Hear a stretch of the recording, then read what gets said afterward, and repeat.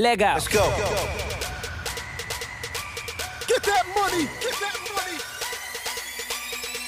money. Welcome back to another episode of the Double Up Podcast with Gene, a.k.a. the real estate guy, and B-Rob, a.k.a. the infamous CPA. This is the podcast about finance, real estate, investing, and personal and professional development. Now it's time to double up. Get ready for episode 14 with speaker, author, financial coach, and co-founder of Extended Hand, Rakim Sabri.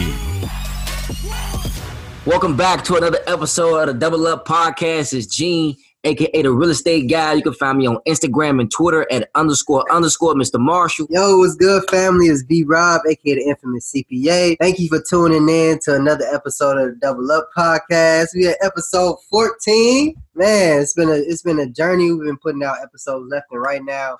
Really starting to really catch our flow, catch our momentum. So, man, super excited to bring you another show. We got a super special guest that we're going to get into, a little bit later. But first, how we always started off, make sure you leave a review, subscribe, and leave any feedback you guys have for us.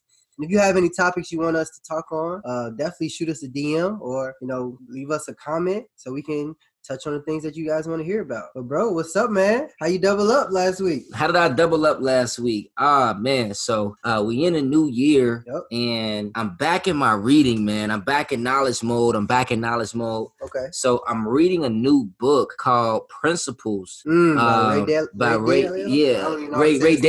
I think it's Dalio. I heard great things about that book. I'm reading bro. Principles, man, and it really got my mind thinking, and it has me really transforming on how I maneuver through this place called life. Mm-hmm. And we have to sit back and ask ourselves, what principles do we live by? What principles do we stand by? Yep. And those principles create that value system over our life. And it's a real good book. I don't want to spill the details of it. So I want to encourage all of my listeners to pick that book up if you're serious about creating a sense of value, a sense of purpose out of your life, and you want other people to recognize that value and at least feel that energy. I would highly recommend that book. But how did I double up this week? So I don't think I've shared this on the podcast, or maybe I have. But I offer concealed carry training to individuals that residents of the state of Illinois.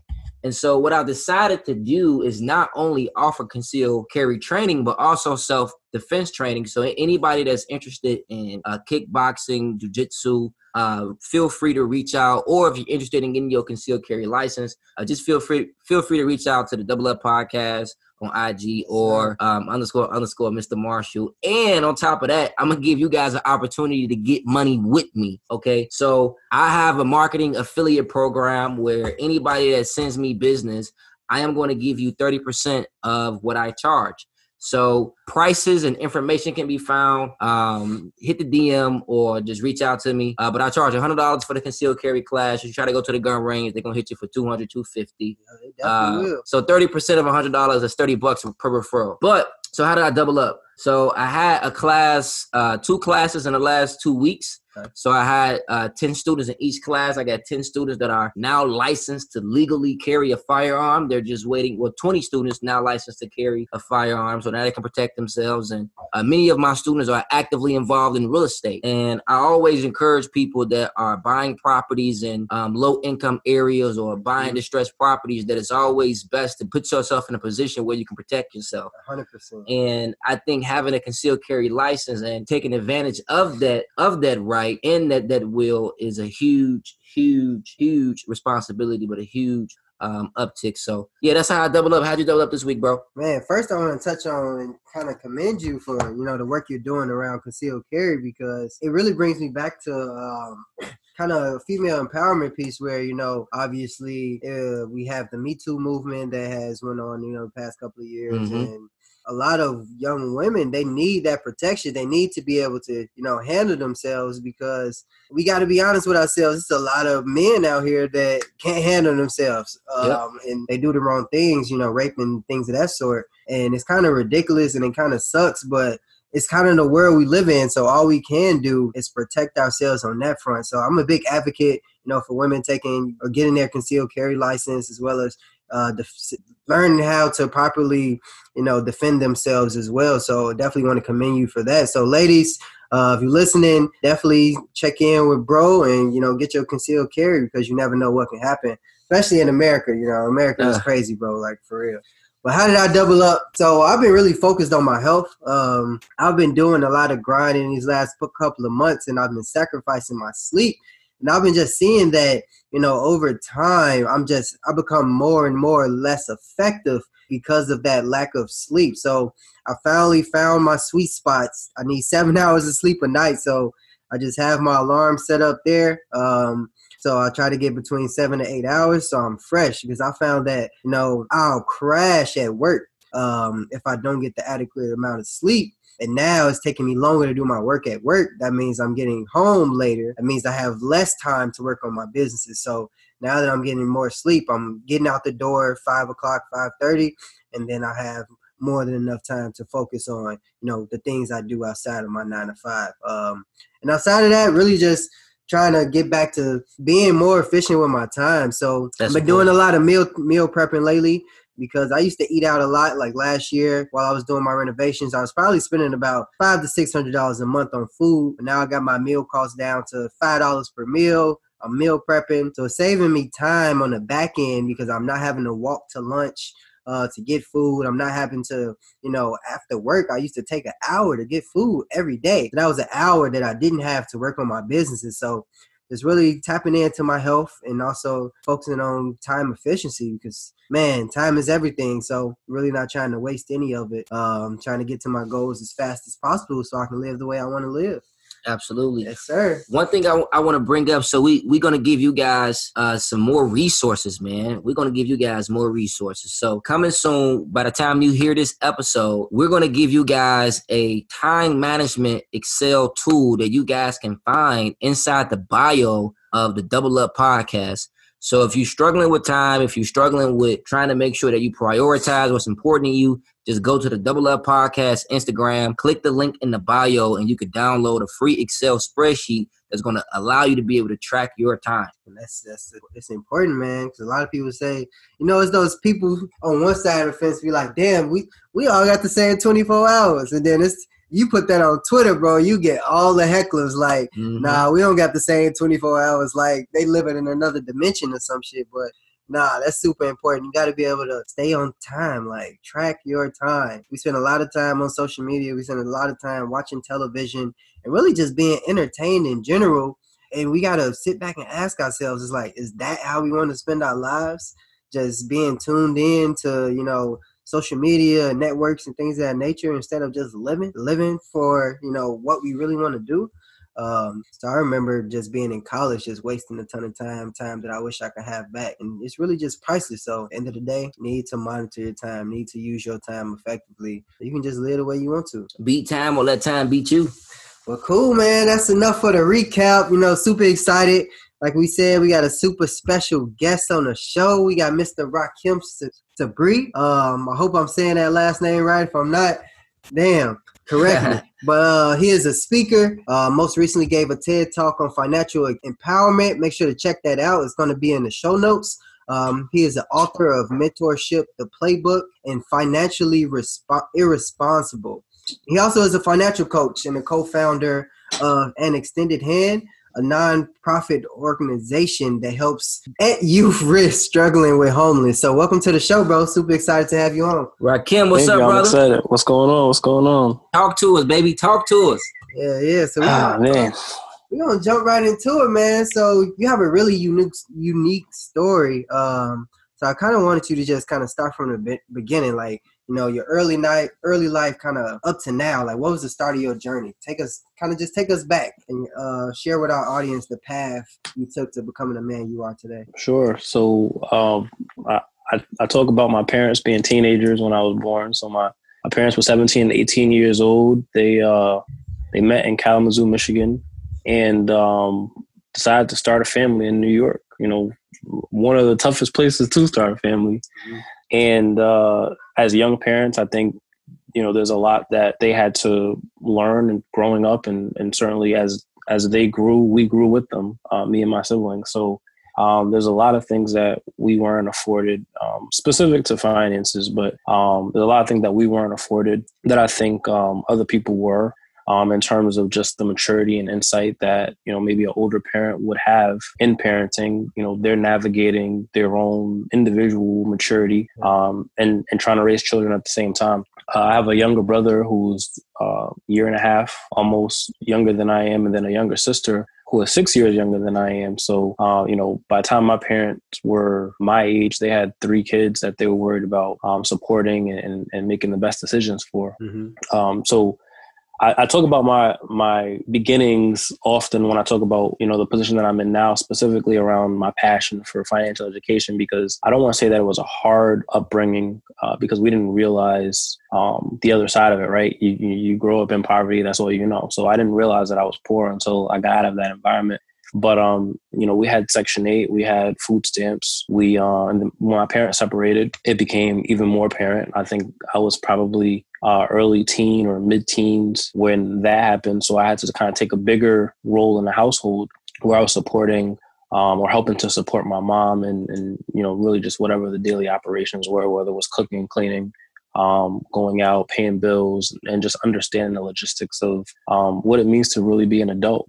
And my mom decided that she wanted something different. So she gave me and my siblings a choice to stay with our father in New York or to venture cross country to San Antonio, Texas. My siblings decided to stay. I decided to go. And I was in Texas for 8 months before I came back up north to Connecticut, where I started working in financial services, banking in particular, as a part-time teller. So, I'm entering the world of finance professionally at 21 years old and don't know anything about finance other than, what's always been impressed upon us, which is, to save and start to be introduced to terms, products, and strategies really around how different people manage their own personal finances. I encountered the book Rich Dad, Poor Dad early on in my banking career, and that, I tell everybody, changed my life and really kind of the trajectory of the way that I think about money and the way that I think about making money. And then from there, I just became really obsessed and mission driven to learn as much as I could about personal finance,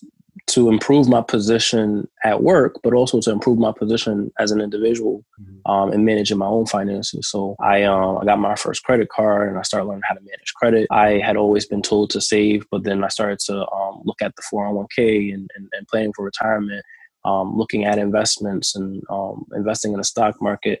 And I encountered different people all across the spectrum. So, people who were poor, who live in paycheck to paycheck, or, coming in every week begging for a refund on overdraft fees. And then people who have money, like, they came in and they don't feel like they have to pay any fees because of the amount of money they kept in the bank. And so when you see that kind of spectrum and the behaviors associated with, the money that they had and really the confidence that they had because of the money they had, some of it by osmosis, just, you kind of learn, it rubs off. And certainly in a sales role, which I had climbed the ladder within the branches and doing a variety of different things, you have to build a rapport with people. And so in building that rapport, you start to ask questions, you start to understand, well, why are you doing this way? Or tell me a little bit about your business, or what are your goals? And as people share their strategies and what it is that they have going on, I'm making mental notes in the back of my mind, like, yeah, I like to do that. Or, that's something that I aspire to do. Or, let me take notes on, what is a trust and why are we using a trust for this? Or, why are you investing in money market versus Roth or, different things like that. And so as those things became a part of my vocabulary, I decided that not only was it important for me to execute on those disciplines and learn more about them, but to share with other people who didn't have access to that same knowledge. And so when I talk about my journey and my position really in personal finance, it starts off definitely very selfishly in that when I realized that I was poor, I realized that I never wanted to be poor again. But then it started to become selfless in that I realized there were so many people who aren't or won't be afforded the same opportunities that I was to work in that field and to get that education kind of on the job. And so I feel somewhat obligated to share what it is that I've learned through the lens of my experiences, but also, giving people a choice to kind of make decisions on their own as far as the direction that they want to go. And so I'm very careful when I talk about personal finance and I give advice or, make suggestions, not to tell people that, my way is the right way. I think a lot of times people within this world of personal finance, they get kind of caught up within their approach, and they're very gung-ho about, well, I did it this way and this is the way that you need to do it. Instead of saying, well, this is a way and there are many ways, and encouraging other people to go out and explore and learn about those ways. I'm very careful to just speak to the mindset instead of a specific strategy, and saying that, what, this worked for me, but what worked for me 5 years ago may not work for me 5 years from now. And so understanding the fundamentals of, what are the building blocks of personal finance, right? Understanding how to budget, how to save, understanding how to build credit, how to leverage credit responsibly, difference between good debt, bad debt, assets over liabilities, and, just that long-term planning. I think when you understand all of those things, you can kind of create your own recipe for what success looks like, whether that be, short-term success or long-term success. You said a couple of things that really, a lot to unpack, that really touched me. And the first thing that I want to touch on that you said was, as you were gaining this knowledge, you wanted to spread that knowledge to other people that didn't have it. And I think that's a very important mentality and concept to embody. And that's in direct alignment to why me and Brian started this podcast. Yep. And one of my mentors told me, and I think you can relate to this, he said, if you want to get rich, if you want to be rich, help other people get rich in the process. Yeah, and definitely. I think that you are definitely embodying that perspective. And I also want to comment on the Rich Dad, Poor Dad, because that book also changed my life. And it cultivates a mindset shift because, we are ignorant to the things that we don't know, but once we become aware of these issues, then it's our own personal fault if we don't do anything about it. But now that we're aware, how do we take advantage of the resources that are out there? And that's by tapping into people like you who have the knowledge and have the resources. And people like us, right? I think we're all on that path, and certainly share that passion around educating others. Don't spoil it. Don't spoil it. I appreciate it. No, it definitely is a lot to unpack there, man. I think it's super dope that you got that experience to work in a bank. Because it kind of brings me back and makes me think about, Ty Millionaire's, his journey. He used to work in the bank. I think he used to do private banking, and he learned, a ton, just meeting different individuals, learning kind of what they do, and it kind of helped change his mindset as well when he shares his story. So I think it's dope. And I think what's really dope is the fact that just in general, you can learn so much just from observing. You can look at the way people move, those that are successful, and kind of implement some of the things that they do and also be successful. It's this book. It's called Steal Like an Artist or something like that. And that's essentially all it is. You're paying attention to how individuals move. You're seeing, what habits that they do day in and day out that make them successful, and you're implementing those into your own life. And it just helps you, it helps you along your journey. And I think that's something that a lot of people should do, is kind of just pay attention, pay very close attention, learn from people's mistakes, learn from their successes. And at the end of the day, every individual that you come in contact with, if you really try, you can learn something from them, whether that's something that you learn not to do or is this something that you learn to do. And the fact that you were able to do that at such a young age, just by paying attention, where a lot of people would be, just going to work, just going through the motions of it, not really thinking long term with it. I think that's super dope and something that a lot of people should implement. Yeah, I like how you guys started off the show talking about self-defense, and I'm gonna draw a parallel because I practice Wing Chun, Kung Fu, and I like I like don't play with him. But I really like Bruce Lee and his philosophy too around the creation of his martial art form, Jeet Kune Do, where he talks about taking what is useful and disregarding everything else, right?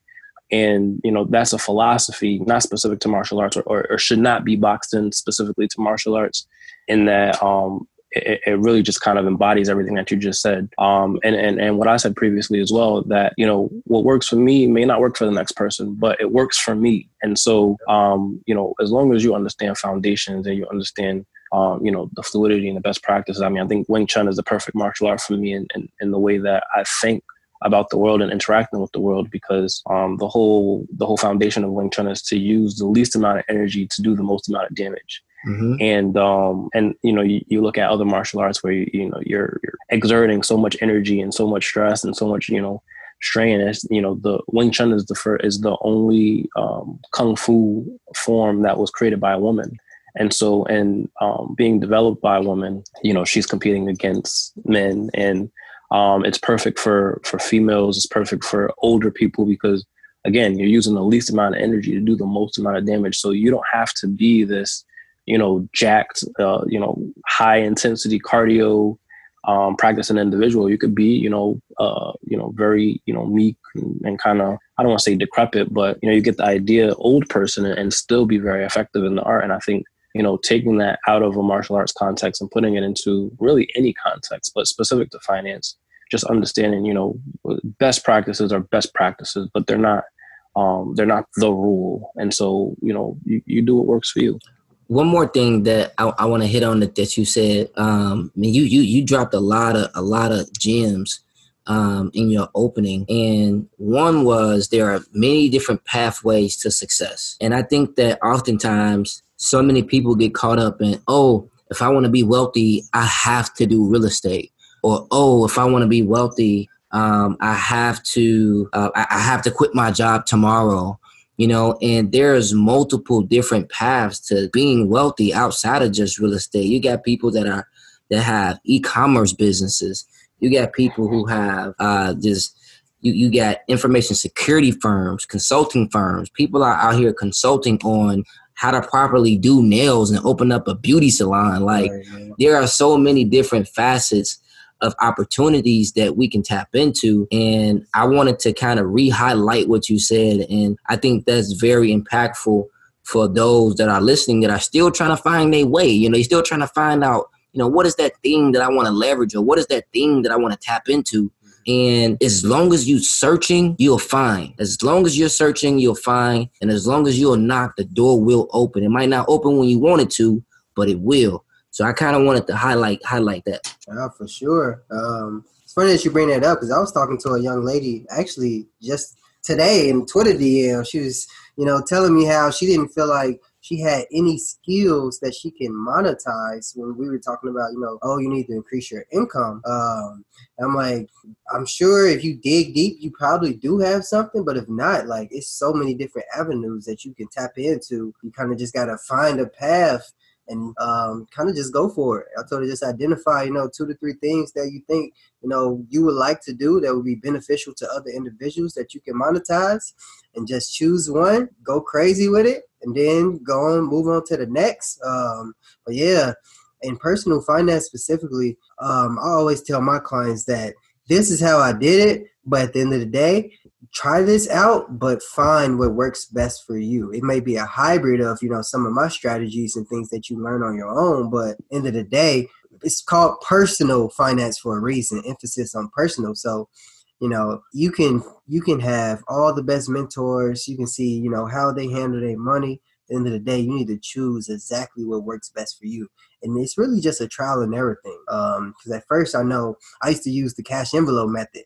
And then I really found like it wasn't really working for me in terms of taking out cash all the time. So I'm like, okay, I'm just going to be smart, and I'm going to get separate bank accounts for each different spend category. And now that just makes things so much easier, because I can just direct deposit the money into my account rather than going to the ATM every 2 weeks when I get paid. So you really just got to find what works for you. But it really just comes up trial and error.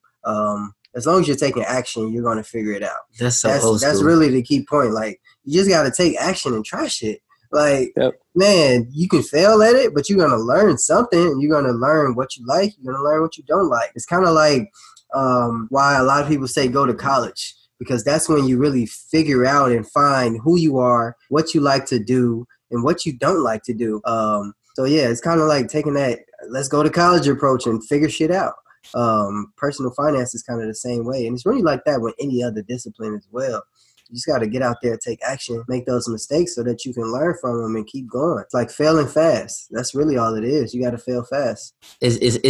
So it's not failure. It's just feedback. Facts. That's all it is, right? It's just feedback. It's preparation on what you need to do for next time in order to get it right, right? We look at a lot of business owners like, let's say, Grant Cardone or Jay Morrison, or like, give me a couple. What, personal finance? Just period. Just period. I mean, shit, you just took the ones right I think of the Gary V's. I think of the Gary V, Robert Kiyosaki. Yeah, Robert Kiyosaki. You think of all their stories, and they share a ton of things that we might look at as, oh, they failed at this, or, but really it's just a part of their journey, and it's a part of how they became who they are today. Like Eric Thomas used to talk a lot about, how he used to have all these different speaking engagements, and his mentors and whomever would give him terrible feedback.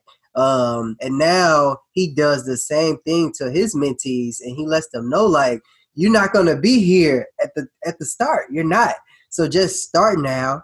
Keep going and going and going, and you're going to, at the end of the day, you're going to get to where you need to be. Yep. But you got to start. You got to put one foot in front of the other and just go. You got to go. You got to press play, baby. You got to press play. So many people that get started in this entrepreneurial game or industry, they fail, right? I mean, statistically, is not out of every 10 businesses, 9 of them fail, right? So get your first 9 started and get to the 10th one so you can win on your 10th try, right? So it's not about, and I've come to realize this on my own, it's not about the process, it's about your progress. And once we start to really dissect and understand what that means, I think that we'll have a better understanding and lack thereof of being less disappointed when things don't go right, But my brother, I got a couple questions for you. So as you begin to, maneuver through your financial journey, what were some of the things that was going through your mind as it relates to, switching up your budgeting habits, as it relates to, wanting to start a business or start your nonprofit? What were some of the triggers for you? It was like, yo, I got to do something bigger. I got to do something better.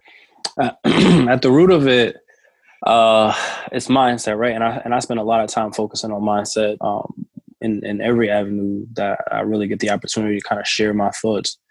But I've been fortunate to have parents and grandparents who've instilled in me this limitless belief system, in that I've never not thought that something I wanted to do, I was able to do. And I tell stories often about, going to my mom and I would randomly walk into her room and be like, Ma, I want to be an actor. And she would say, okay. Like, Ma, I want to be a singer. Oh, okay. Ma, I want to be a musician. Okay. My mom never told me I couldn't do anything. She never told me that, you're dreaming too big. And my grandfather and my father, they always told me I was a genius. They always told me, anything that you want to do, you can do. And I think people say that and people receive that, they hear that, but they don't believe that. And so for me growing up, that was reinforced. I wasn't even allowed around people who would tell me that something that I wanted to do, I was not capable of. And so I carry that with me, growing up, and I carry that with me to this day. And, like you said earlier, maybe I didn't know what I wanted to do. I always knew that I wanted to start a business, but I didn't know what the business model would be. I always knew that I wanted to write a book, but I didn't know what I was going to write about. Mm-hmm. And as I started to advance in knowledge, this journey is going on almost 10 years, right? I started at 21 when I moved up here in Connecticut almost 10 years ago, and 2011. And all of a sudden there's like this pop, like I'm everywhere, I'm all over social media, I'm everywhere. And I think people are kind of like scratching their head and wondering like, well, what's so special about him, or what did he do? And it's not something that randomly just happened. Like this is a result of work that's been, consistent and disciplined and layers and layers and layers. But I think there's an element of confidence that I had to acquire in this process as well, where when I first started talking about ways to help improve the people around me and their financial circumstances, it was just like, oh, I heard this tip. Why don't we try this? Or, here's a piece of advice. It was always just me throwing things out there. But I was in my mind, or rather internally, second guessing myself in that, who's going to view me as credible? I can't charge people for this advice, or, I can't go out there and say this with conviction and somebody listen to me. Fast forward, I have people in my DM all the time like, well, what are your thoughts on this? And I'm like, listen, I don't want to give you advice and tell you need to do this and take on the liability associated with guiding you down this path, but also accepting the responsibility that my message is being amplified now. Mm-hmm. And people are coming to me and they're letting me know that what it is that I say is making a difference in their life or making a difference in the trajectory about, what they believe they're capable of. And that's huge for me. That drives me, that replenishes me and gives me the energy to keep moving forward. And now that I've put, my thoughts in writing, there's a sense of credibility associated with that, right? You published a book, you published 2 books, you did a TED Talk. And so people are like, okay, like, he's not like a nobody. But at the same time, I'm looking at it from the perspective of, well, I'm not any different than I was before I published book 1 or book 2 or did the TED Talk. I'm the same person. I'm talking about the same things. It's just, people place such value on this social proof in that if somebody else is talking about you, then you must be important, instead of just kind of understanding the value that you bring to the table. And so once I got to a point where I was just like, you know what, like, I'm just going to keep pushing stuff out there.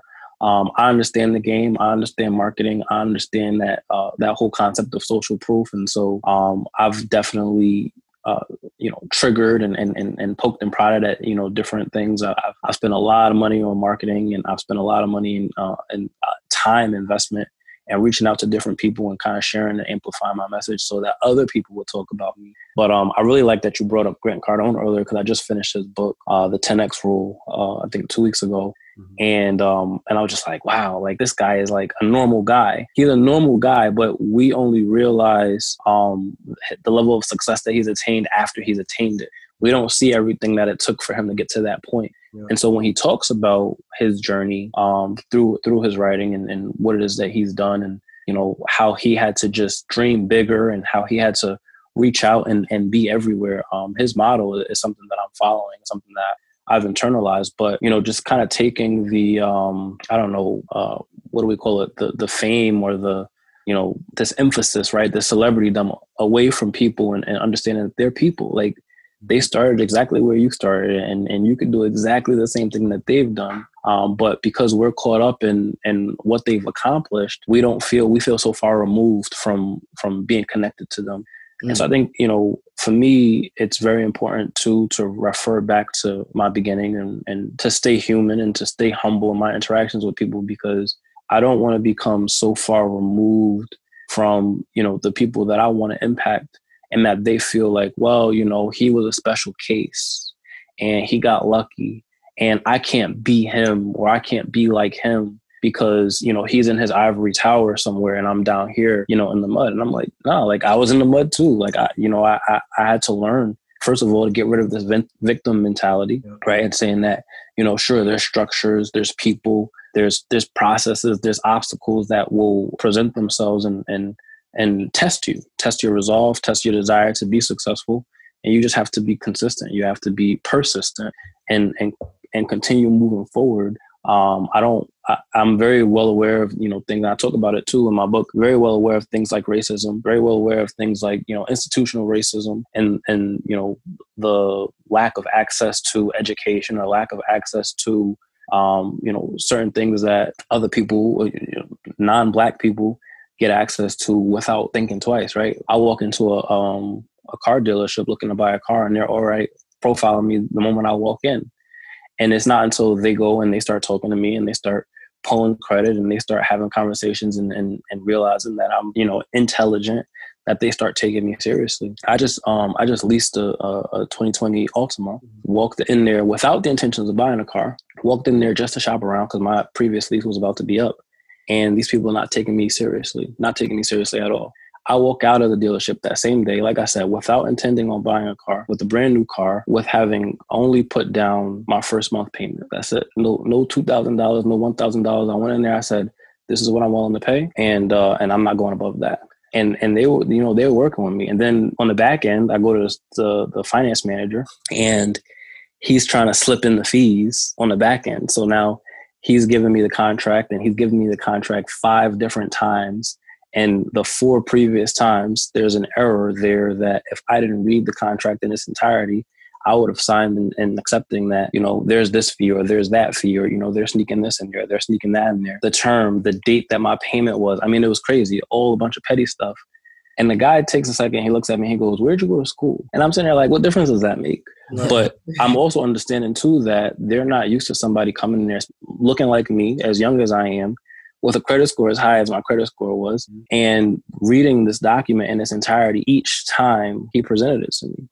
And so he's like, what are you, like a lawyer? Like, you know what I'm saying? Like it's baffling him that I'm covering my bases. I said, listen, I work in financial services. Like, I'm familiar with all of this too. Like, I know what my credit score affords me. That's why I walked in here like this. Exactly. And so there's a sense of empowerment associated too with what it is that I've been able to create for myself and around myself, and not making excuses or playing victim to, what's obvious. Like, right, you can't change institutional racism. It is embedded in this country.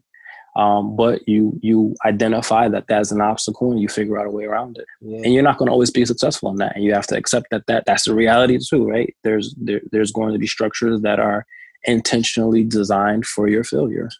But, you make a way. And I think, like I said, it all comes back to mindset. So, when we get into kind of playing with the money piece of it,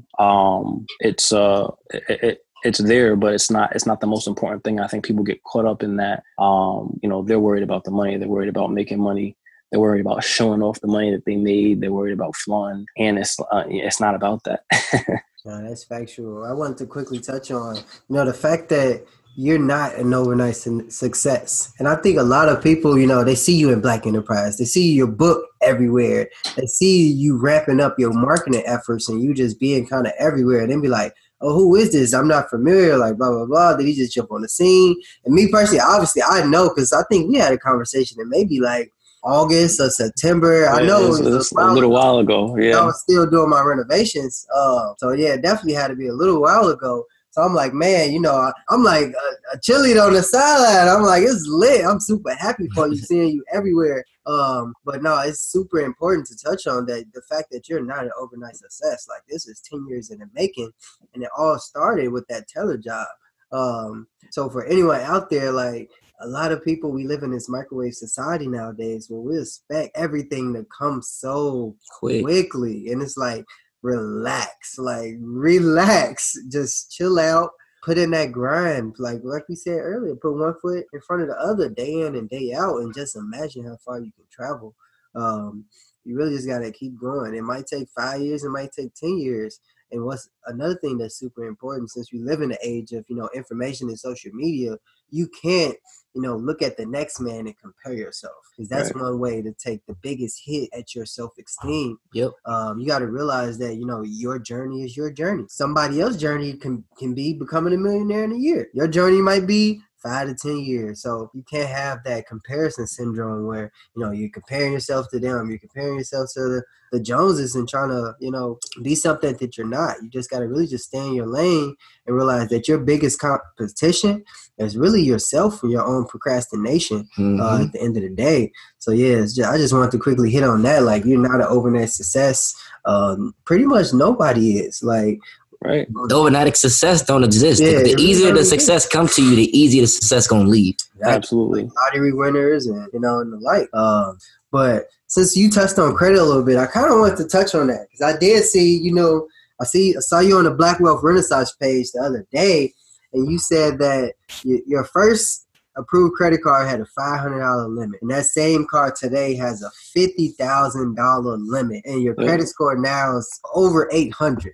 So can you touch on basically how you were able to build up your credit score and share that with our audience? Yeah. So when I started in banking, like I said, I didn't know anything about credit. Most people, as soon as you turn 18, they're throwing credit cards at you left and right. At least that's what I was told. Unfortunately, every time I applied for a credit card when I was 18, I was denied. So when I started at the bank, we got all of the bank products for free because we were an employee. So, they're trying to get me to open an account and, the whole nine. Of course, the credit card was an option because they get sales credit for selling it. Yep. And I'm like, yeah, you could apply. I'm not going to get approved. I never get approved. But I did. And I was like, all right, cool. Like, I have a credit card now.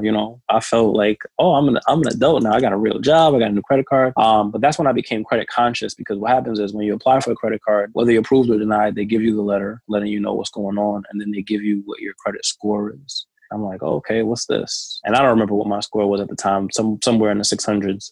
But then I became aware of the credit report. And at the time, I had student loans that I owed on, but I didn't take seriously because I didn't know any better. So I wasn't paying on them. And realized that I had student loans that were delinquent 120 days. So, that's 3 negative remarks on my credit report for 2 different loans with a total of 6 negative remarks. So I was like, all right, I need to fix this. So I start paying the loans back. So I bring those current. And I'm seeing that, the people that I'm surrounded by, they have much higher credit limits than I do. So working in the banks, you kind of, learn, the behind the scenes tips and tricks, and you build relationships. So I started with the credit card that I had with the bank that I worked for. And we had access directly to the credit analyst. So we could call them and say, hey, look, I'm an employee. And I kid you not, this is exactly what happened. Hey, look, I'm an employee. I'm about to take a trip down to Florida. I need access to a higher credit line. Can you do something about it for me? And so my first credit line increase was actually from the 500 to 1,500 because, they're just like, oh, sure. How much do you need? They figured it was secure, right? I'm an employee. I get a regular paycheck from this job. I'll be able to pay it back. Mm-hmm. And when I realized how easy that was, and I started to kind of immerse myself in credit, understanding, utilization, understanding the hard pulls, understanding the credit mix, I started to continue focus on that card by increasing it every 6 months. I increased my limit. I tried to double what it is that I had every 6 months. But then also I would start applying for other credit cards outside of that one. So this was my primary credit card. Because my first credit card was at 21, my overall credit history was still very short. And so that weighed against me. And because the delinquencies was still relatively new, that always weighed against me. So I had to be very aggressive in terms of maneuvering, what I was doing with credit. So I think a lot of people don't realize that they can request credit line increases and offer it to them. And so that was key. Understanding too that the weight of having a bank credit card versus like a retail store credit card is going to be a little bit different. Like it's going to be taken a little bit more seriously having a bank credit card versus like a credit card from Macy's. We can only use at Macy's. And then also understanding the interest rate difference too. So as an employee, I think I was paying like 9.99% on my credit card, whereas, you get a Macy's credit card, especially with my credit score at the time, and I'm paying, close to 30% in interest. So I rinsed and repeated that process over and over again. I actually, we talked about Rich Dad, Poor Dad a little bit. I participated in one of their seminars. I participated in 2 of their seminars. And in their second seminar, where they were offering their advanced training, they were really gung-ho about getting people access to pay for the training. And so they essentially in the class taught us how to increase our credit limit so that we can pay for the class. And so then you kind of learn how to game the system and, what factors go into improving your odds of getting approved for a higher credit limit. So I walked away from that experience, learning about how to manipulate credit in that way. And I kept repeating the process over and over again. I have today probably close to 10 credit cards, and they all have pretty decent limits. But that card is my oldest card. And so that's why I kind of emphasized and highlighted that one, because it started, like you said, down as low as 500, and now it's up at 50. And it was kind of scary once I hit 10, I think, for the first time, because I was like, damn, like I have $10,000, access to $10,000. What am I going to do with this? Right. And then became more and more scary as I got access to more and more. But then I realized like it's not scary unless you're doing dumb stuff, right? Mm-hmm. You could pay it back if you don't take it all out. And so then I realized, well, what's the benefit of having a high credit line, right? I can fund anything. If I want to start a business, if I want to put a down payment on a house, anything. And so to me, it was important to have access to large credit lines in the event that I needed backup capital, and in the event that I needed to build myself out, because at that point in time, and even still to this day, I'm it. Nobody else in my family could lend me the money. Let's say my furnace goes out and, I need money tomorrow, or I need to replace my roof tomorrow. I can't go and say, hey, I need to borrow $10,000, real quick, or I need to borrow 20. And so really, for me, investing in establishing larger credit lines was important, because that was my security against, an emergency happening. And now it's just kind of like, I maintain my credit lines and manage them appropriately. I don't spend frivolously, or at least I try to limit the frivolous spending on credit. But just understanding how the game works. And, the more you play in that pool, I guess, the more you kind of understand it. That's factual. I think a lot of people don't realize that you should have access to a lot of capital. And that doesn't have to be just cash. And I talk to a lot of my credit clients about that. So I tell them, like, yeah, we need to increase your credit line. We need to, increase the access you have to credit. So, when we're talking about increasing your income and things of that nature, you don't have to necessarily go to a bank and ask for a loan. You don't have to, struggle getting your business off the ground due to lack of capital. When you time and time again just exhibit those positive credit habits, and applying for those credit line increases every 6 months, making sure you're using, anywhere from 0 to 10%, max 30% of your credit utilization, things of that nature. Like, once you figure out the system and then kind of just doing that back work to really just understand the game, man, you can take you so much further. That's why I can't wait right now. So after I refinance my house, because then I'm really about to start, building my access to, lines of credit. Like, I have a ton of different resources ready to go, but I just have this one block standing in the way. Like, of course, when you're buying a house or you're refinancing, they don't want to see any prior activity for the last 3 to 6 months. So I gotta wait it out. But no, it's just super impactful. Like, when you have access to those lines of credit, it is like an extra emergency fund on top of your cash reserves. Because at the end of the day, you don't want to spend all your cash. Like, right. When I did my renovations on my duplex, I did go over budget by like $10K, and I just threw it on my credit card because I'm like, I'm not draining my cash reserves. It's not going to happen. Like, right. Something else could happen where I have a crazy bill, or I just get it, underwater or something of the like, and I would need that cash to cover it. But since I had, lines of credit and credit cards ready to go, I just kind of used those, and now I'm paying those back. But it's way easier than going into debt via personal loan or something like that versus just having that credit ready to go. So, if you're listening out there, start building credit now. Like, if you have bad credit now, get your secured card, or invest in credit repair, or do both.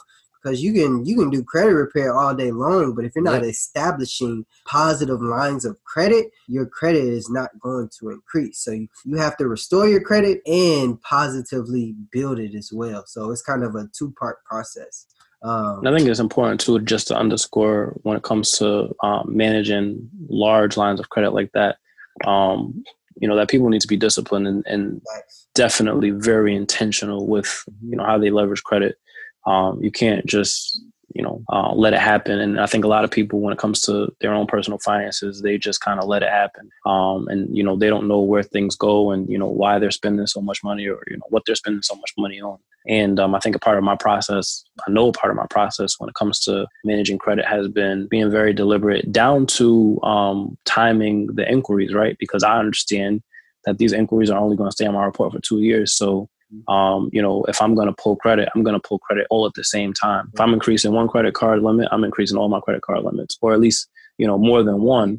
And then, so I know, okay, these 2 inquiries are sitting in my report. They're weighing negatively against me. But when those 2 inquiries fall off, they're falling off together. And so it's going to go from, 2 or 3 inquiries down to 0 when those two or three fall off. So just, being intentional with your finances is important, but specifically with credit, because, that's money that's not yours. That's money that you got to pay back. Exactly. And that's how a lot of people become poor, right?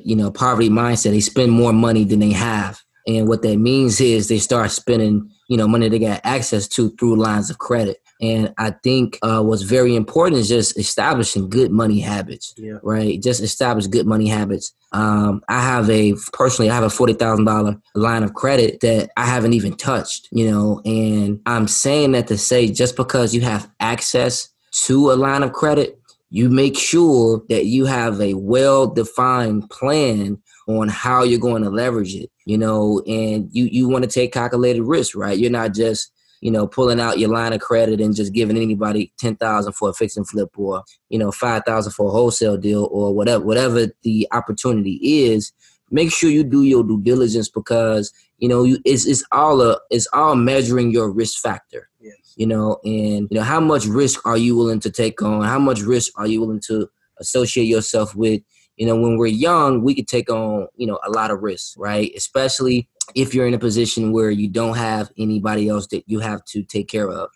As we mature in this thing called life, the less risk that we can take, because now, life happens, and typically we have more mouths to feed, and we have other people that are depending on our income as well. So definitely try to understand what your risk value factor is, and, work with somebody that can help you determine, am I a aggressive investor, or am I conservative, or am I right in the middle? Am I moderate? And some people I recommend to, seek help of a licensed professional. Maybe they can help point you in the right direction on, what you're trying to do. So I think, it's just establishing good money habits is very important. And then you got, B-Rob has a fabulous budgeting system, that, he has made available to all of us to be able to tap into. So if you're looking to really get your finances in order, then you should be contacting Brian, or at least reaching out to the Double Up podcast and saying, hey, I need to get my finances in order. And I can almost guarantee within 24 hours, somebody will be reaching back out to you and setting up a time in order to make that happen. Yeah, 100%. And on top of that, we also got free resources as well. Like, link in my bio, I have a free budgeting spreadsheet. Like, you put in all your monthly income and expenses as well. And it has a chart that will populate, the percentage each expense plays in your budget. So you can see, like, where are the high cost areas in your budget? Is it housing? Is it food? Is it transportation? What is it? So you can see where exactly your money is going, because that's super important, because a lot of people, they don't have a plan for their money. They look at budgeting as something that's restricting or restraining, when all a budget is a roadmap. Period. It's a plan for you to see where your money is going. And if you don't have a plan for your money, the same way if you don't have a plan for your life, the universe or, other factors out there, they're going to shape the plan for your money. They're going to they're going to shape it via advertising. Like, man, the companies are so good at advertising nowadays. Crazy. Like, they can manipulate your emotions. If you don't already have a plan for your money, it's like, damn, I see that jacket. I gotta have it. I like that. I gotta have it. You swiping. Before you know it, you're in debt. Your money is out the window, and you're living check to check. And I see a lot of people like that. I see a lot of my clients starting off like that. They like, man, I know I overspend. I don't know where, but I don't have a plan for my money. So you just got to figure that out. So definitely get on the budget. Make sure you're developing positive money habits. Just get started. Know why you're doing it. Like, really, money provides so much freedom in the sense that you don't have to deal with a lot of struggles of the world. Like, a lot of people's stress comes from money issues. And those same individuals that have a lot of money issues, they typically don't have plans for their money. Even if you're not making a ton of money, you still should be on the budget. Period. You still should know exactly where your money is going. You still should be learning these financial literacy tools and concepts to be able to grow and to be able to, teach the next generation. He talking that talk, baby. So, you said something. You said something that got me ticking, man. You said something that got me ticking, and that's this, right? So B-Rob said, the infamous CPA said, your budget is your roadmap. That's your GPS, right? And if you don't got no roadmap or no GPS, the universe is going to take you on their own route, right? And what I realize is that, and there are many variables that play in the universe, right? One of the variables that play in the universe is people, right? And so we think about, we got a budget, we don't want to buy,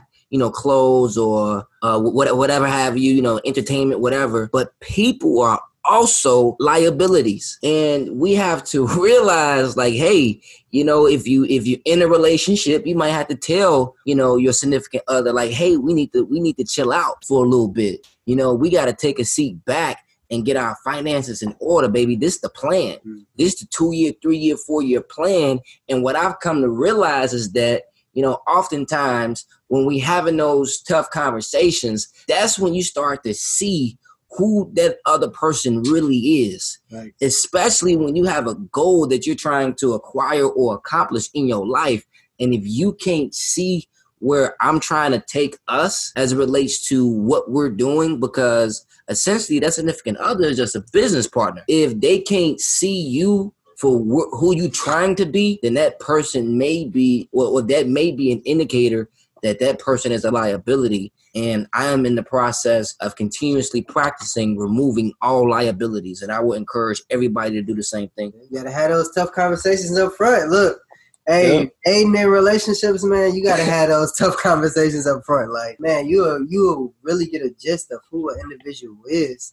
Because you got to think about it. Like, we so plugged into technology that a lot of people don't sit down to really figure themselves out. So when you asking individuals these tough questions, a lot of people can't answer them. And that really says a lot. And even if, it doesn't work out, maybe you leave a blueprint and they start to ask themselves these tough questions and start to grow personally and professionally as well.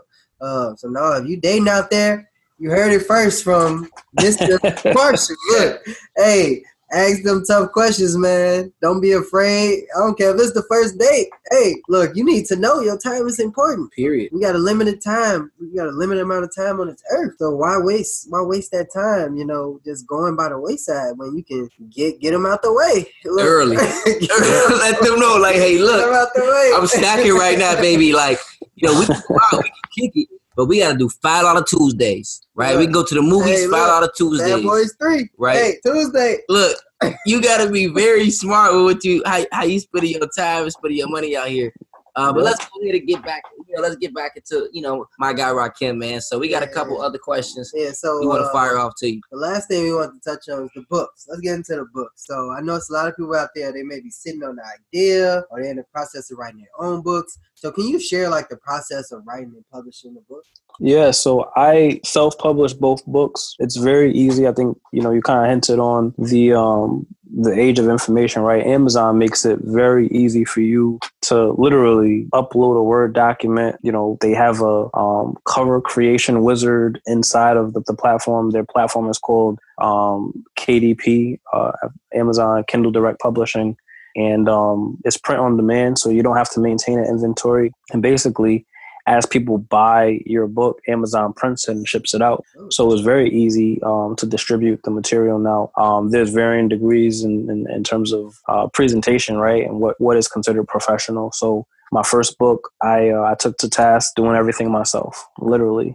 I did the proofreading, I did, the editing, I did the formatting. And so, the quality in terms of the content was there, but in terms of the visual appeal, I think the cover is decent, but formatting could have used some work. And you don't know what you don't know, right? So I didn't know how it was going to come out. I just knew I wanted to share my thoughts. Second time around, I actually paid, outsourced really everything. The illustration for the cover, graphic design, I paid for editing, I paid for formatting. And then, once I had gotten everything kind of collectively together, I put it out there. So I knew when I was going to release the book and started, my efforts around marketing really early, as opposed to dropping a book and be like, hey guys, I have a book out there, check it out.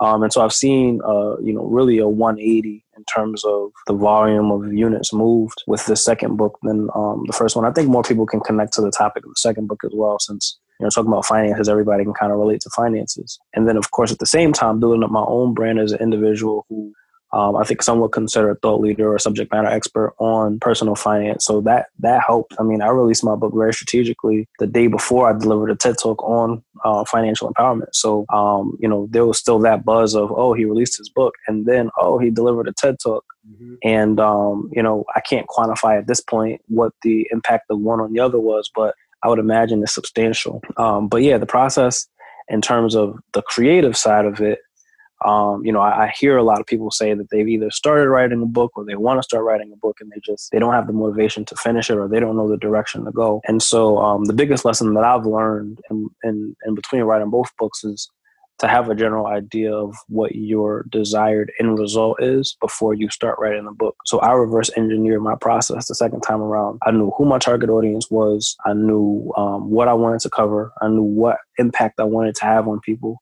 I knew what doors I wanted to open for me. And I didn't know all of this organically or by myself without help. I hired a consultant, a business coach, to kind of help me formulate my ideas and even smooth out the process around, what was considered the rough edges. The stories and everything what's in the book is mine, but even down to, how we strategically titled the book, that took, some weeks. I would, even say as much as months to come up with a title. And that was a direct reflection of what I wanted the end result to be was. And the desired end result for me was, I want to expand my platform. I want people talking about this. I want to end up on somebody's TV show or in somebody's magazine. So when I said, financially irresponsible, I was speaking to my own habits that people would view as financially irresponsible, and how that's kind of, it's, what is it? Looking at somebody who has 9 credit cards versus, somebody who has the traditional, 2.5. Most Americans, I think, have, anywhere between 1 and 3 credit cards. And I have, 3 times as much. Or talking about going to, the closing table and paying for my closing on a credit card, with a 0% balance transfer. Or how most people talk about traditionally, you need to have, or you should have 6 to 9 months of a nest egg saved up. And I talk about how I don't have any cash reserves. So it's a lot of controversial subject matter in there that people can look at and say, well, you're talking about finances as this educated subject matter expertise guru type guy, but you're doing the exact opposite of what is status quo. But that was intentional, right? Because I want people to look at what is considered status quo and determine, is that the best practice for you, right? I don't have cash reserves. I live paycheck to paycheck. I talk about this in the book, right? I live paycheck to paycheck, but I live paycheck to paycheck intentionally. I don't leave room for there to be extra money because I pay myself first, and I'm investing, that money. So I'm not saving it. So I have no cash reserves. That doesn't mean I don't have any money. Just my money is tied up working for me. And I think a lot of people, that escapes a lot of people. So really the intent of the book is to make people think, reassess what their viewpoints on finance and personal finances, and how they can kind of change or challenge what they've accepted blindly, and being intentional, like I said, about how they manage their money. And I think I did a pretty good job with that. So, I'm not telling anybody who wants to write a book to go out and write about finance, but I'm using those examples to kind of just paint that picture and saying, like, you need to know where you want to end up before you start writing, and then just reverse engineer that process. And then also it really helped in terms of the creation of the content to go out and test the market, right? We started talking, I think, before I started writing the book. I was in the process of kind of like brainstorming. And so I'm sure you've seen on Twitter, like, I'll throw things out there and see how people react to it. I'm talking about, growing up on Section 8 and buying a house. People love that. People were retweeting the hell out of it. So I was like, okay, I need to keep that in the book. Yeah. I'm talking about not investing in a 401k. People are like, what? Like, that's controversial. Don't invest in a 401k. Everybody's supposed to invest in their 401k. I was like, all right, I need to talk about that. Or the credit story that we talked about. So I'm testing the market and seeing what people are reacting. What's good, family? It's the infamous CPA. And as you know, I love passive income and wholeheartedly believe that everyone should have several passive income streams. So I created a super detailed course that'll give you the exact blueprint on how I was able to create a passive income stream with rental car investing that now brings in over $150,000 per year. Increasing your income is vital to your journey to generational wealth, and passive income is the holy grail. So visit gum.co/car rental money to get started and use the promo code Double Up for 15% off. Let's get this passive income. Into what people were curious about, what they want to learn more about. And then I'm taking that and I'm like, okay, I need to spend more time on this in the book, spend more time on that, spend less time on this, see what people like. I tested everything from the title to the cover images to the colors that I use in the cover. Twitter, Facebook, Instagram was all really good for that. Mm-hmm. And so leveraging social media in a very strategic way instead of, recreational. I think, we're all in the business of kind of understanding that, social media is a tool.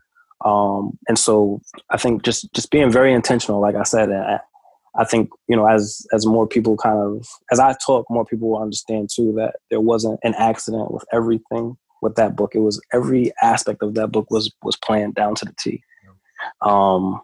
And interviewing, I think, was a part of it too. So the consultant that I used, he asked me questions to kind of guide me through what my thought process was. We recorded it. So I think a lot of people get caught up in writer's block because they're like trying to write. And a lot of people don't necessarily write the way they talk. I fortunately do write the way that I talk, or talk the way that I write rather. But there was questions that was asked of me that forced me to elaborate in a way that gave more detail naturally than if I was to sit there and try to write it out. And so I think, in terms of getting your ideas out there, a good best practice would be just, have bulleted points in terms of the direction that you want to go, and then record yourself talking through all of that so that there's a flow. It sounds very conversational. The people that are receiving it feel like you're talking to them, and then you can kind of write around that. Right. You can transcribe that, and then shit, yep. The book is written through your own words. You can write a book in probably 30 minutes if you have it already laid out and ready to go. Just talk through it. Yeah.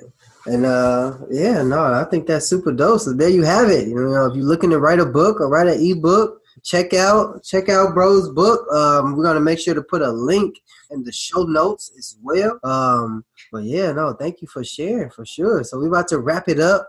Super excited. Thank you again for coming on the show. Appreciate you, story with us. Thank you for having me. This is a super dope show. I think our listeners gonna take a lot of things out of it, a lot of dope gems, a lot of value. So, thank you for coming on the show, bro. I appreciate y'all's time.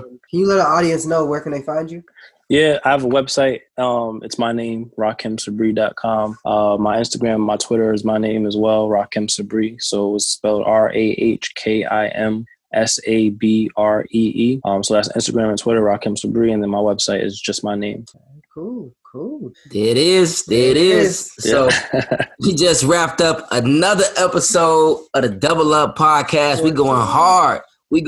It's episode 14. We got 200 more episodes to go, baby. How many episodes till we crack this first million, right? So, all right, that's what it is. It's Gene, aka the Real Estate Guy. You can find me on Instagram and Twitter at __Mr. Marshall. All right, it's B-Rob, aka the infamous CPA. We out.